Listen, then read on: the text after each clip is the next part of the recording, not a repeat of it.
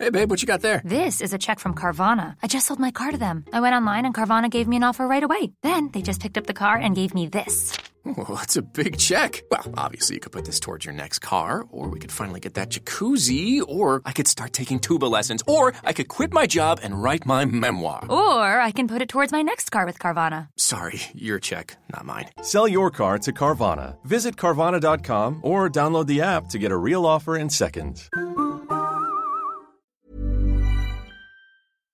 Welcome back to The Daily Poem here on the Close Reads Podcast Network. I'm David Kern. Today is Wednesday, May 20th, 2020. Today's poem is by an old stalwart, perhaps the greatest of the American poets of the 20th century, Robert Frost. Turn to him every now and then on this podcast, of course, and in life in general.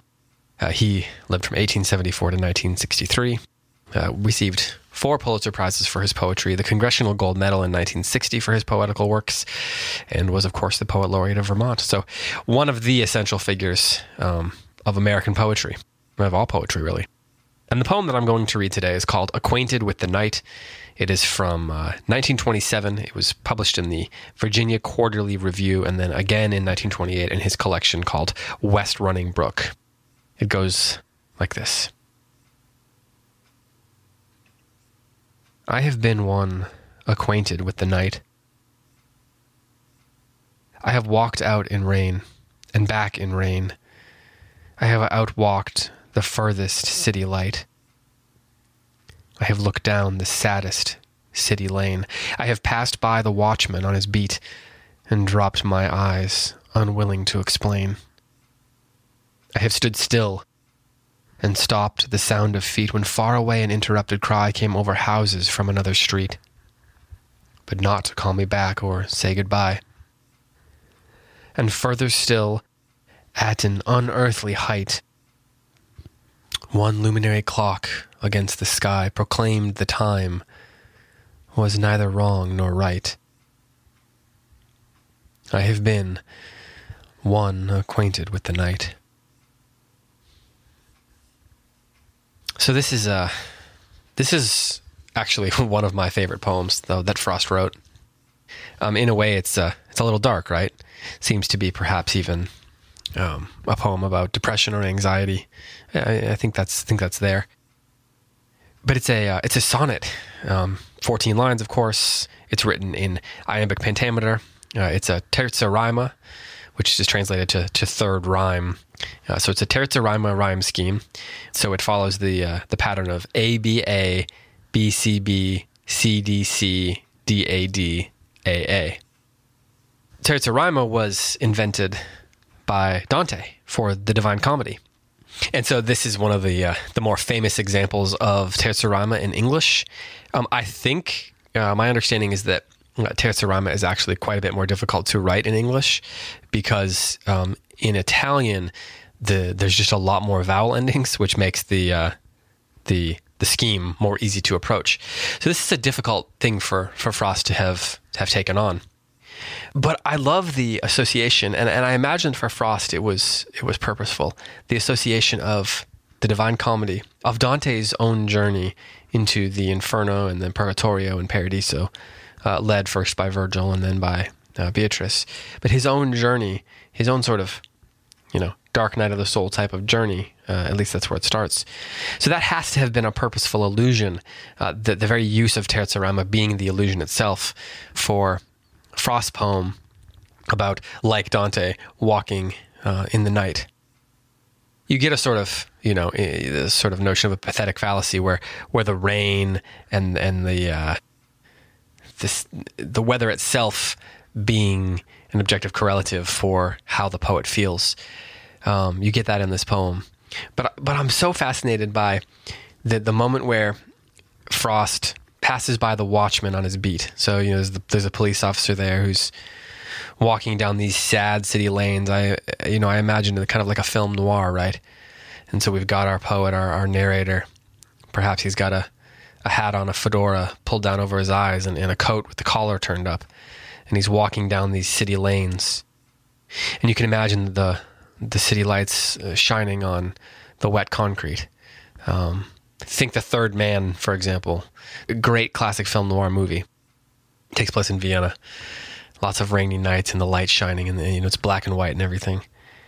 And he passes by the policeman, the watchman on his beat, and the poet drops his eyes. He doesn't even want to make eye contact because he doesn't want to have to explain what he's doing. He doesn't want to have to acknowledge his, the reasons why he's wandering around in this situation, in the rain at night. That image to me is so profound and so human, and so in many ways so universal. So it's this particular experience, this particular scene that is captured with so much imagination and makes it so profound because I think because we all understand that tendency, the desire to not look up and make eye contact, to have to explain the way we're feeling. But is this poem ultimately dark? Is it ultimately despairing?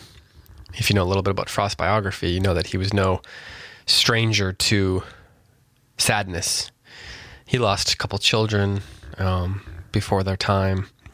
He lived through, some very sad things, and certainly through a time in the world's history when very sad things were going on.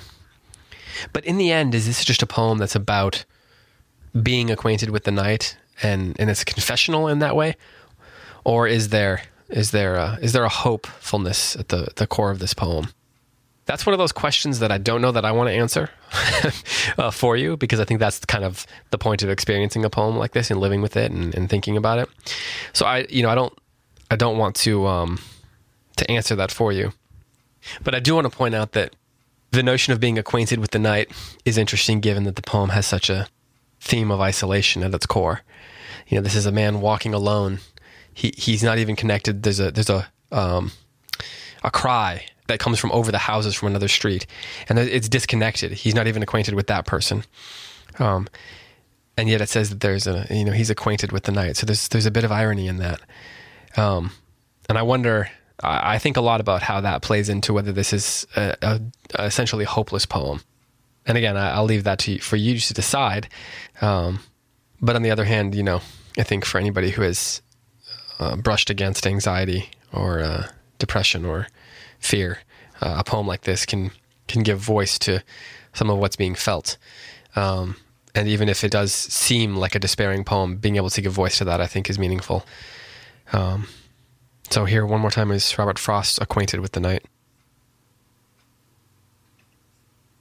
I have been one acquainted with the night. I have walked out in rain, and back in rain. I have outwalked the furthest city light. I have looked down the saddest city lane. I have passed by the watchman on his beat and dropped my eyes, unwilling to explain. I have stood still and stopped the sound of feet when far away an interrupted cry came over houses from another street, but not to call me back or say goodbye. And further still, at an unearthly height, one luminary clock against the sky proclaimed the time was neither wrong nor right. I have been one acquainted with the night. This has been the Daily Poem. Thanks so much for listening, and I'll be back tomorrow with another poem for you.